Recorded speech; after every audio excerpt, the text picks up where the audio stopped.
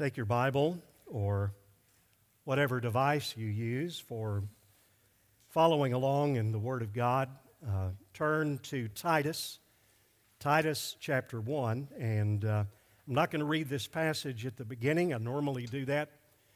We will read it with each of the points because I want to emphasize this as we work our way through again what Paul had to say to Titus that was on his heart, the most important way of making sure Jesus Christ would be known and magnified on the island of Crete.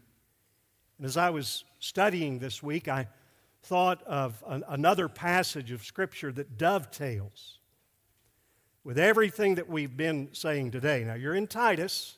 You can jot down this verse, and we'll read it, and then you can go back to it and look it up later. But what we've been doing today is what we always try to do, and that is to magnify Jesus Christ in every way, in everything that is done, every prayer that is prayed, every song that is sung, in the preaching, in the teaching, and everything that goes on. Why? Because He, Jesus, is the image of the invisible God. He is the firstborn of all creation. For by Him, Jesus, all things were created in heaven and on earth, visible and invisible, whether thrones or dominions or rulers or authorities. Think of His sovereignty over all of those, folks. All things were created through Him and for Him, and it reaches a crescendo in which Paul, now writing to another church, but the same kind of theme, He, Jesus, is before all things, and in Him all things hold together, and He is the head of the body, the church. So right there in this passage that speaks of the magnificence of Jesus Christ, it is not separate from, it is not divorced from the person who is His bride, the church. He is the beginning, the firstborn from the dead, that in everything He might have preeminence. And you see in your outline, we have broken this down. We go back using the same basic outline that we used last week, but with some different emphases that I hope will help you. Last week, we wanted to magnify. We wanted to talk about the church and the fact that in many places, many churches, the organization, that we rarely talk about the church of Jesus Christ, the body of Christ, the bride of Christ. And we said several things last week.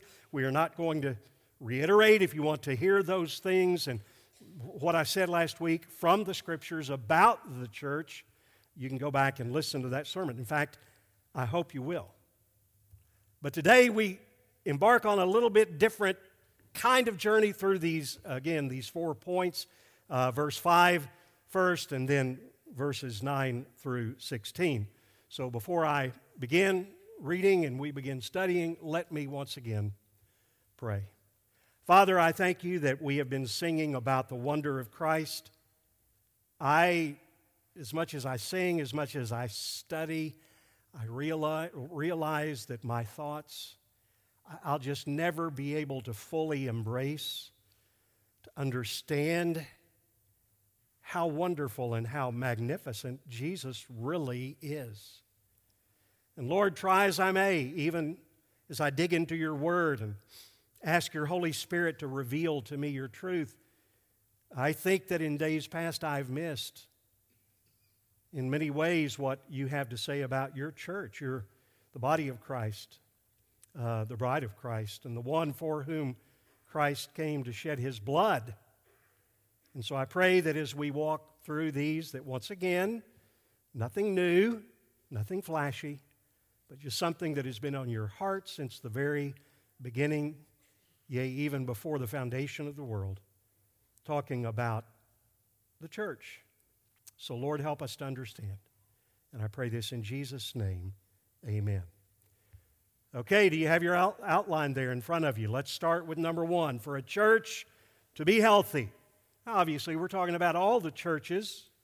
We're talking about local churches, and we're talking about this local church, Heritage Baptist Church. And so we are an organization, but we are also a body of believers that have been called here together. We're going to define that a little bit more in just a few moments. But let's look at this. For a church to be healthy, it must be set in order and have godly leaders. We've already talked about this a lot.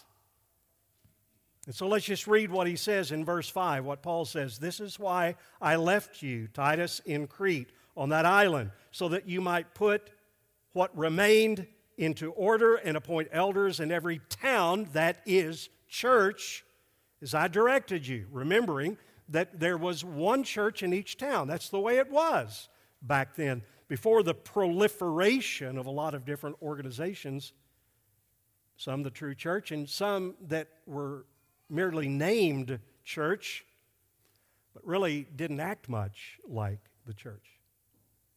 So we see, and we've already seen this, I remind you of it again and again and again, without apology.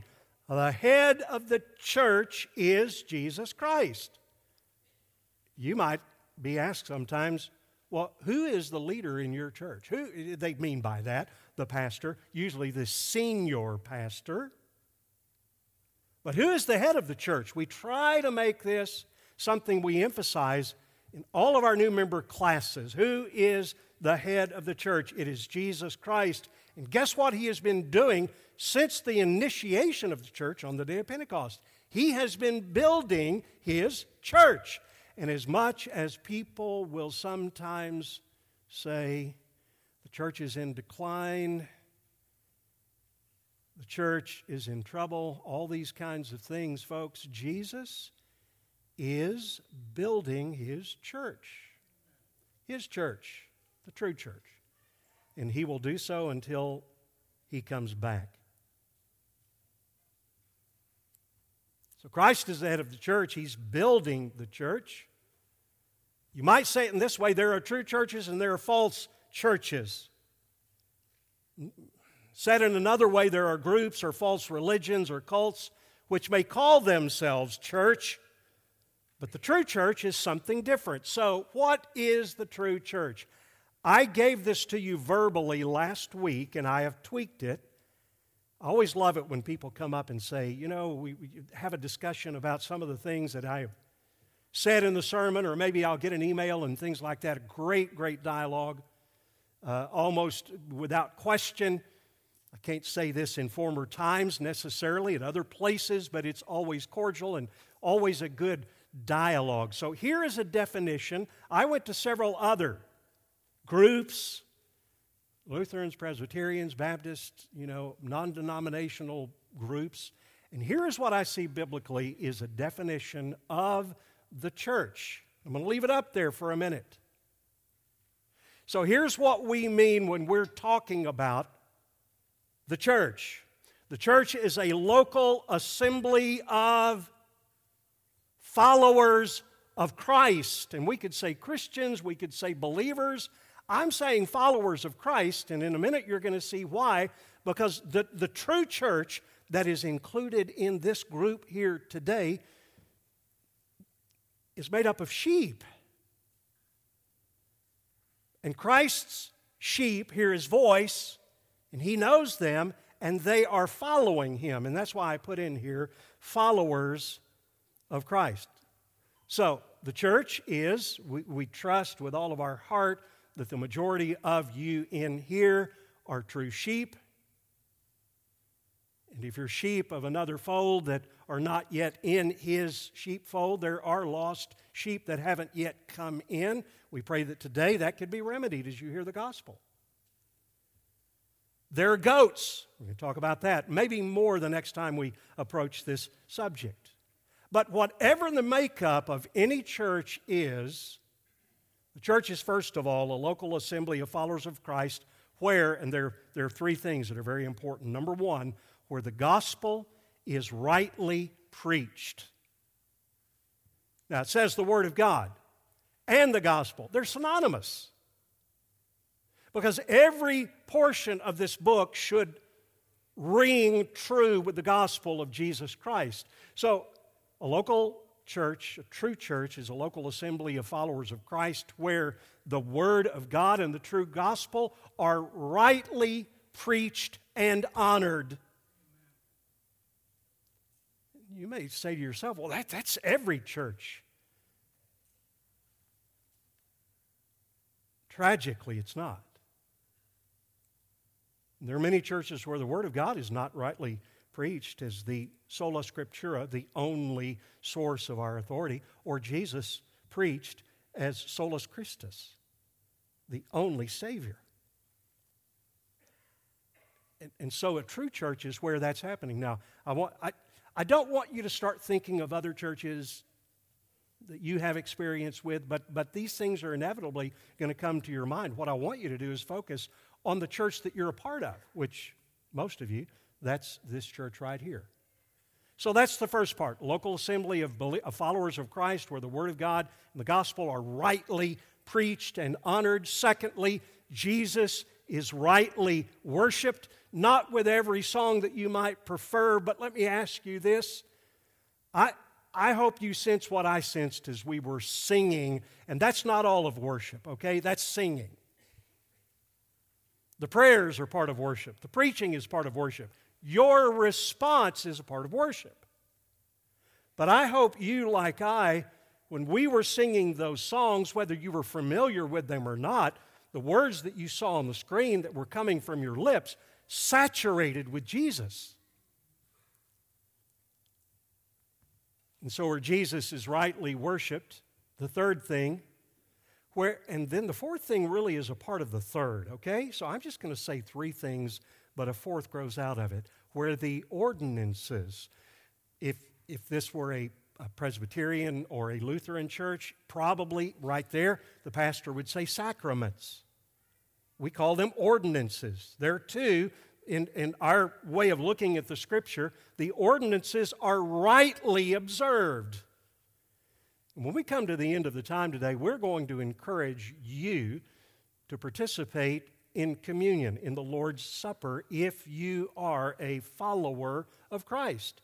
If you are not, we would ask you to not do that. You don't have to be a member of our church because we think of it as you being a part of the larger universal body of Christ. You're visiting with us today, and if you're a follower of Christ, you're welcome to partake of the Lord's Supper, a remembrance of the cross. It's a picture. I use illustrations sometimes. The greatest illustrations that we have are the two ordinances: baptism, water baptism, and the Lord's Supper. So, where the gospel, the Word of God and the gospel are rightly preached and honored, where Jesus is rightly worshiped, the ordinances are rightly observed, and out of that, discipline is rightly administered. And some of you, seeing those words, are going to go into vapor lock. Discipline. Parents, do you discipline your children? Do you? Discipline is not always negative. There is formative. Look at the two kinds of discipline growing out of the Word of God.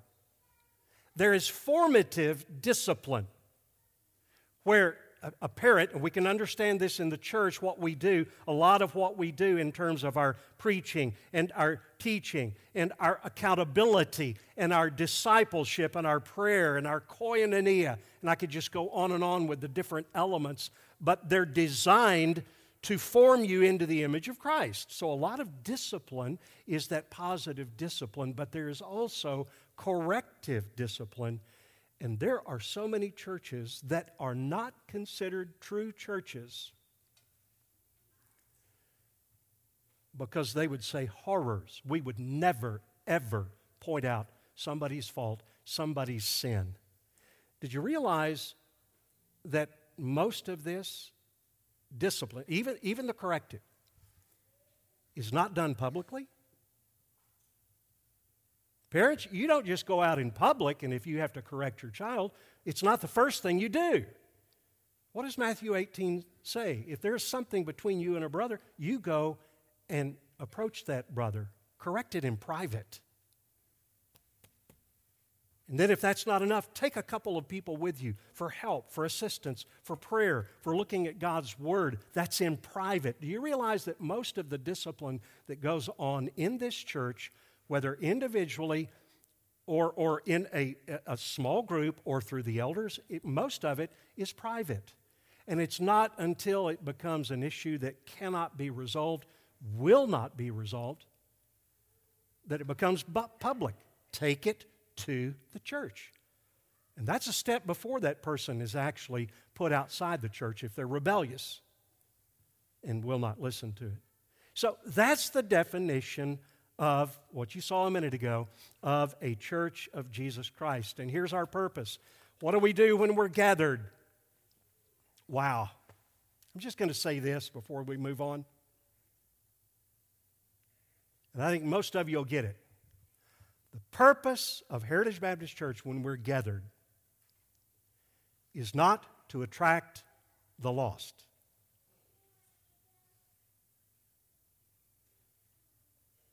You will never find in Scripture that as the purpose of the church gathered. The purpose of the church gathered is to edify the saints. God has given His Word, apostles and prophets. He's also given evangelists and pastor teachers to help equip, and that's what we try to do. We equip the saints for the work of the ministry, like Jennifer, like what you were talking about. The equipping so that you find your place. That's what we focus on. That's why we focus on Jesus and focus on building up the body of Christ every time we meet here together, particularly this time of corporate worship, and then the job when we're scattered out there, when you leave today and where you go to eat, where you live, where you go to school, your neighborhood, your friends. The purpose of the church scattered is to take the gospel. You are a chosen race. We talked about this last week, so that you may proclaim the excellencies of Him who called you out of darkness into His marvelous light. And that's why we exist. One more thing. This all boils down, we may come back and visit this. I just had this thought the last week or so in looking at this. Ultimate goal, purpose of the church, meet together, observe the ordinances, preach, teach, edify, send, formative, corrective, discipline. All of this is for our, please hear this, unity. But not a unity that is built on a syrupy, ungodlike, quote-unquote, love, but unity built on purity. That's what we're seeking to do. That's why unity, it starts in the purity of the individuals who are in this church, and that always, I hope, goes without saying. He said this, but as for you, teach what accords with sound doctrine. I did not shrink from declaring to you the whole counsel of God. Let's go to the second thing, all right? Godly leaders must hold to God's word firmly, instructing saints, rebuking deceivers. The elder must hold firm to the trustworthy word as taught. I'll go back to this.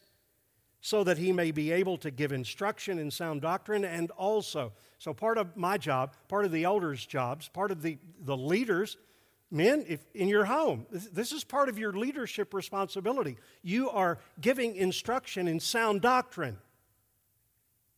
You're not just leaving it to the Great Adventure Club or the Adventure Club, or you're not just leaving it to Sunday morning, Sunday school, or ABF, or the church. You are a leader and you are instructing in sound doctrine. We're talking with one of our granddaughters the other day, and She just offhandedly said, when Daddy was praying with us before we went to bed, and both Shan and I stopped, and we said, call LeGrand, I think it was Eden. We said, Eden, do you realize how fortunate you are to have a daddy who prays with you? A daddy and mommy who pray with you? It's a two-way thing, but he took the lead in that. I think he does that every night. Even when they spend the night with us, guess what? There's always the call so he can pray with the girls. And I said, do you realize how fortunate you are? Do you realize how fortunate you are to have a family and have a heritage of that? And please take that and make the right decision. Anyway, it was a little teachable moment and something for which Jan and I are so incredibly grateful. So part of the role of leaders is to instruct, but part of the role is to rebuke. Now, which is more fun, instructing or rebuking? Yep, instructing is a lot more fun, but every once in a while you have to rebuke. In every church, there are two basic groups with a little third group thrown in. Now follow this. I'm just going to share a little bit about it. I think we're going to come back and develop it. So, what two groups that I know are in this building today? Any guesses? There are sheep. Sheep are good. Sheep are born again. There's a definition of sheep. Here it is. They follow Christ. My sheep hear my voice, and I know them, and they follow me. So if you do that, and not just following to earn your approval, it's not Jesus plus, it's just you're doing that because you've been born again, and you're a sheep, and you do that. Not perfectly, you're learning. That's why you come to church. That's why you're in Bible studies. That's why you have your own quiet time, so that you can grow. My sheep hear my voice. Do you hear His voice today through His Word? Do you? On an ongoing basis. And do you follow Him? These are both in the present tense. Are you following Jesus? And if you are, even imperfectly, that probably means that you're a sheep. And I pray that everyone in this building, I look around, I'm trying to see people that are sheep-like. Some fluffy,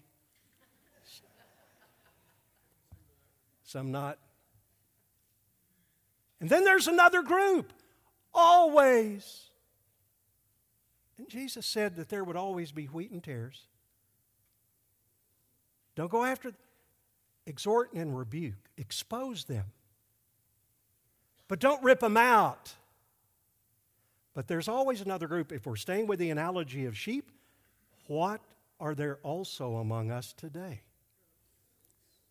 Goats. Sheep are good. You hear this coming, Ed. Goats are what? Bad. Was that one of my third graders? Okay.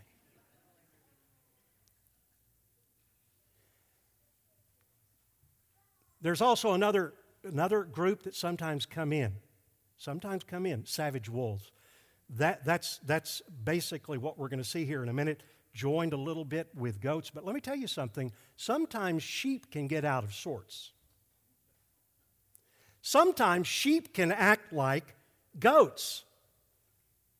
Right? Hurt people hurt people. You ever heard that? Hurt sheep will sometimes hurt others. But they're born again. See, goats have never been born again. They're self-deceived. They have a profession, but no possession. Let me give you this is 4 slides of 2 different passages that talk about the reality of goats in the church. Okay? That's all we're going to say. We're not going to spend a lot of time. Look at this. They profess to know God, but they deny Him by their works. I hope that you follow Jesus, and this does not describe you. And see, in a lot of places that you go to on a Sunday morning, you're not going to be exhorted or exposed to this, because that might offend people. Paul said the most loving thing you could do is to help them know. But this is what they were saying. They profess to know God. They deny them by their works. This is in your lifestyle. They are detestable, disobedient, unfit for every good work. Do you remember the end of Ephesians 2, 8, 9, and 10? We're created for good works to walk in them. Then he reminds us, let's go back to some of the words of Jesus. Not everyone here today who says to me, Lord, Lord, will enter the kingdom of heaven, but the one who does the will of my Father. You're following Jesus, who is in heaven. On that day, many will say to me, Lord, Lord, did we not prophesy? Ooh, there are preachers who say, Lord, Lord. Am I one of those? Cast out demons, do mighty works in your name, and then I will declare to them. See, my sheep hear my voice, and I know them. But here, this is a goat. I will declare to them, I never knew you. Depart from me, you workers of lawlessness. Let's go to another passage. Goats are not talked about a lot in the New Testament, but here is the classic passage. There's going to come a day of what some have called the great assize, a great separation, the sheep and the goats. Nobody's going to be in the middle. Sheep on the right, goats on the left, when Jesus comes again. And then he says this, depart from me. He tells the sheep, go in, I've prepared a place for you, blessed are you. But then he says, depart from me, you cursed. They profess to know God, but by their works they deny him. They're detestable. Cursed, Jesus says, into the eternal fire prepared for the devil and his angels. Have you ever thought about that? That there could be somebody in this room who is a self-deceived goat, or maybe a sheep that's backslidden. That ought to be cause to stop and say, oh God, I don't want to be a goat. Please open my eyes, reveal to me, so that I can see the gospel and be saved. You know, I think sometimes that Satan is very, very happy to keep this world out here deceived and lost. The majority of people in Oklahoma City got up today and they went about their business, no thought of God whatsoever. Their hearts pretty much have been seared, according to Romans 1. But we're not talking about that. I think Satan's happy with that. I think he turns somersaults in joy when in a church where the gospel is preached, where the word and the gospel are rightly preached, people are still self-deceived and walk through those doors, never really thinking about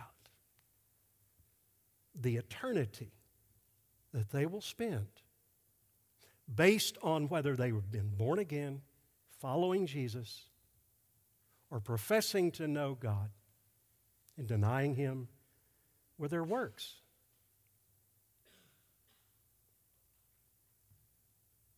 Third point, we need to move on.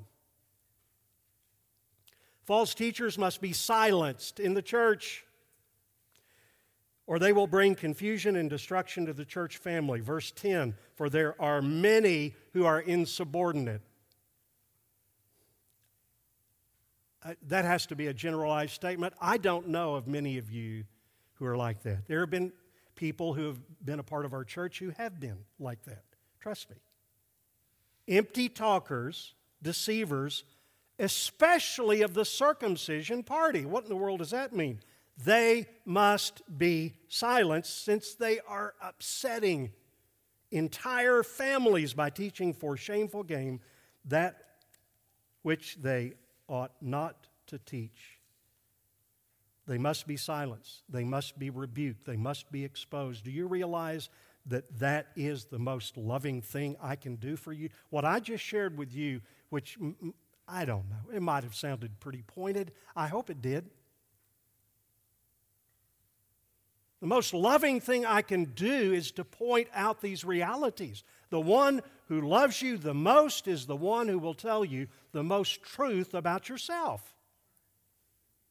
And if you're a sheep, you'll hear that truth and you will rejoice. And if you're a backslidden sheep, you may wonder whether you're really a sheep or you're even a goat. Rebuking and putting to silence, it's the most loving thing that I can do. It's loving for the families in the church. It's loving for you who need to be saved and or restored. And it's a solemn warning of what we just talked about for the goats who might happen to be here today. You know, I wonder sometimes, I've confessed to you that I'm not on social media. I have about this much knowledge of it. But I wonder if social media had existed when Paul lived, if he would have been concerned with the number of likes on his Facebook page or Instagram or what else is it? Twitter? I just wonder. In fact, I was having a conversation with Jonathan the other day, and I said, now we're on Facebook. Our church is on Facebook, aren't we? He said, yeah. I said, do you ever look at the likes? And it occurred to me that I'd always thought of that as, well, yeah, you want all the likes you can get. Not necessarily. If you're preaching the truth in Jesus' name, it is going to be offensive for goats and for false prophets and for savage wolves. And if one of those or several of those enter your church, so I don't know, maybe I ought to get on and see how many dislikes we have after this sermon. It better be for the right thing and not my cocky attitude or anything like that. God help me, please. But do you see what I'm saying? Paul was not concerned, and I don't think you and I ought to be concerned about the number of likes we get when we tell people the truth. That word rebuke means to expose, and he said silence. How do you do that? Number one, you just give them the truth of sound doctrine. Just give it over and over. Do you have a relative or someone who's just not following the Lord and their thoughts are just so far out there? You're not going to win an argument. Just give them sound doctrine. Maybe in bite-sized pieces. But that's the first thing you can do. And then, please, don't platform them. John said it like this: if anyone comes to you or is among you and does not bring this teaching, do not receive him into your house or give him any greeting, for whoever greets him takes part in his wicked ways. And that can be done in a variety of ways. So many churches, someone says, hey, I'd like to have this study. Go have it.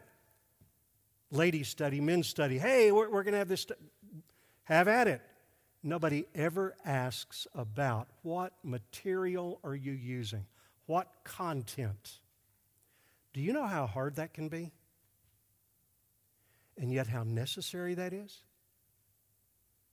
So that we don't, I'm just going to make it personal, we don't platform that which will ultimately upset entire families. Now, this particular group, just real quick, he said, members of the circumcision party. What in the world is that? These are the Judaizers. This group went after the church of the Apostle Paul from the get-go. Here's what they basically taught, and let me share this with you. Any religious group, this is not unkind to say this is just truth. Any religious group, anybody who says that salvation comes, that you can earn your approval before God by believing in Jesus and then adding something. Jesus plus baptism. Any groups that do that? Are they the true church? I'm going to tell you, they are not teaching sound doctrine. The Judaizers said, well, you've got to be the circumcision party. You can be a Christian. Isn't that great? Just believe in Jesus, get circumcised, and then keep the Mosaic ceremonial laws and you'll be saved. And Paul said, anathema. This is after the first missionary journey. Men came down from Judea, were teaching the brothers. Now, this is not goats, this is savage wolves. Unless you are circumcised according to the custom of Moses, you cannot be saved. Now, most people will not say it with that kind of boldness. They'll be a lot more subtle than that. But it infects people. Galatians, one of the early books that Paul wrote, and he wrote to these Galatians, he said, I'm blown away. I'm astonished that you're so quickly deserting him who called you in the grace of Christ and turning to a different gospel. Now watch this. There is not another gospel. It's a fake gospel, but there are some who trouble you, like he was telling, trouble whole families, and want to distort the gospel of Christ. But even if an angel from heaven, we or an angel from heaven should preach to you a gospel contrary to the one we preach to you, which is Jesus alone, solus Christus, let him be accursed. Entire groups, and we're looked at as being unkind if we say the Catholic Church, in their doctrines, I'm not saying every Catholic believes what the Catholic Church puts out there, but look it up. They do not believe that you can be saved by Christ alone. Yes, you need the grace of Jesus Christ, but you've got to add things to it. Every other group that does that. And that's why we have to be so discerning for ourselves, for our families, and in the life of our church. Last thing, Christians live in a fallen and corrupt culture. Oh my. And must learn discernment. You will know them by their fruits. Verses 12 through 16, let me read this, make a few comments, and then we finish up. Have our Lord's Supper. One of the Cretans, a prophet of their own, said Cretans are always liars, evil beasts. Wonder if that could be like savage wolves. Lazy gluttons. Wait a minute. Who's that talking about? Cretans? Stop there. Is that talking about Americans?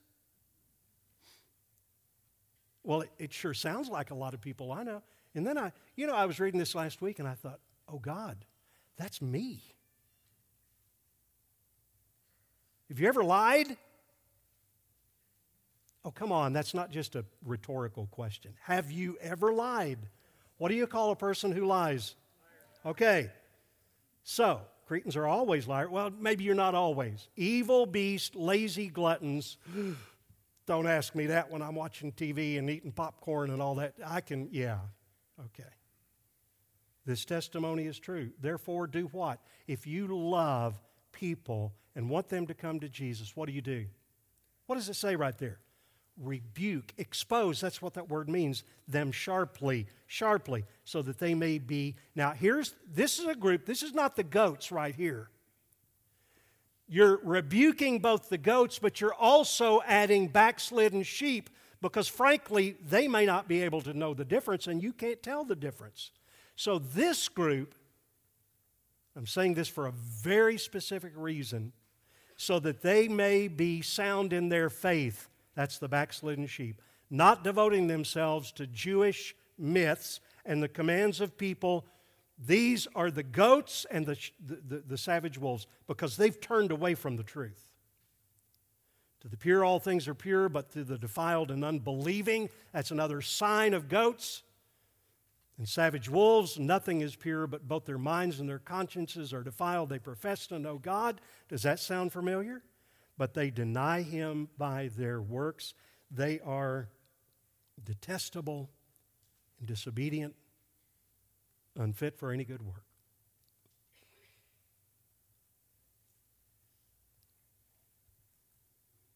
Again, is that just the Cretans? Several times in the Bible we see this when it's almost like in a certain era, God will pull away His restraints. And groups of people will just slide. They're dead, but their culture will slide. In the days of Noah, God saw that there was wickedness on the face of the earth. Wickedness like no other. And what did He do? This was a global event because there was global depravity. You know what this is a picture of? People, this is just a picture of human depravity set in culture. Sodom and Gomorrah. Boy, their stink has gone up to me. And I'm going to destroy them. This is when somehow He just pulled away His restraint, and Sodom and Gomorrah have become a byword.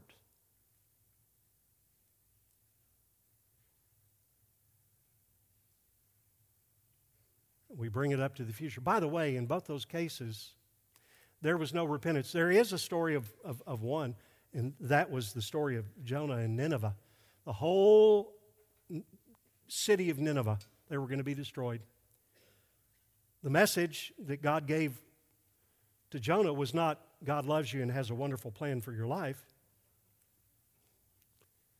He loved them enough to tell them the truth. Repent.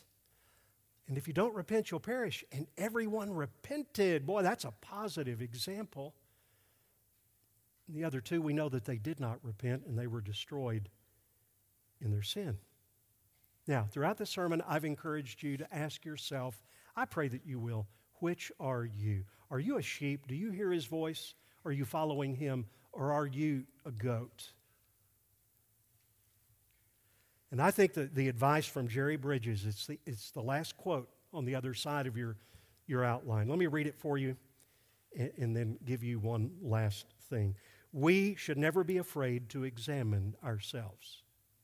And I will never apologize for asking you to examine yourself. Bridges goes on to say, but when doubts do arise, the solution is not to try harder or to prove to ourselves that we are believers. That's Jesus plus. The solution is to flee to the cross and to the righteousness of Christ, which is our only hope. And then, having looked to Christ alone for our justification, we can look to His Spirit to enable us to deal with those areas of our lives that cause doubt. I was in the mall a couple of weeks ago. I saw a sign. It was for a church. It said, "Come just as you are." I wasn't sure what the rest of that was. What does that mean? Whatever you're wearing, your hair is a mess, just put a ball cap. Maybe. But I think it communicates a message. The Pope last week told the transgender community almost the same thing when he said, God loves you just as you are. Now, are both of those true?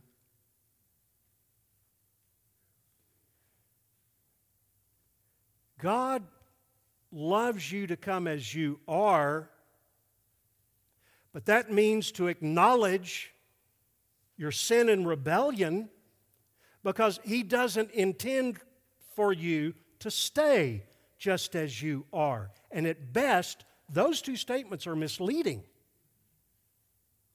At worst, they're damning.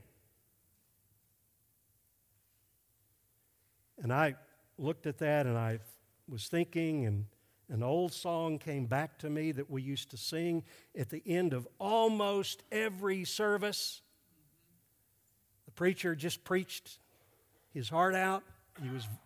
His tie was undone. He was hoarse. And we would sing about a gajillion verses of Just As I Am.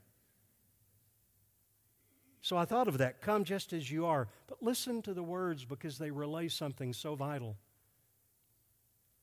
Just as I am, without one plea. but that thy blood was shed for me, and that thou bidst me come to thee, O Lamb of God, I come, just as I am, and waiting not to rid my soul of one dark blot. To thee whose blood can cleanse each spot, O Lamb of God, I come. Just as I am, thou wilt receive, will welcome, pardon, cleanse, relieve, because thy promise I believe. O Lamb of God, I come. Would you bow your heads with me, please? And as you're doing that, we're going to transition into our time of taking the Lord's Supper. But let me just encourage you once again to examine yourself. Are you in the faith? If you're backslidden, if you know that you have come to Christ, if you know that you're His, but you have not been living the way that He has designed for you to live, you can repent. Repentance is always a part of the gospel life every day. So you can do that. But if you're here today and you realize, I have never yet put my trust, my faith in Jesus Christ, I've never turned away from playing like I'm God, fighting against God. I've never turned by faith to Jesus Christ. Well, today is the day of salvation. Today, if you hear His voice, don't harden your heart.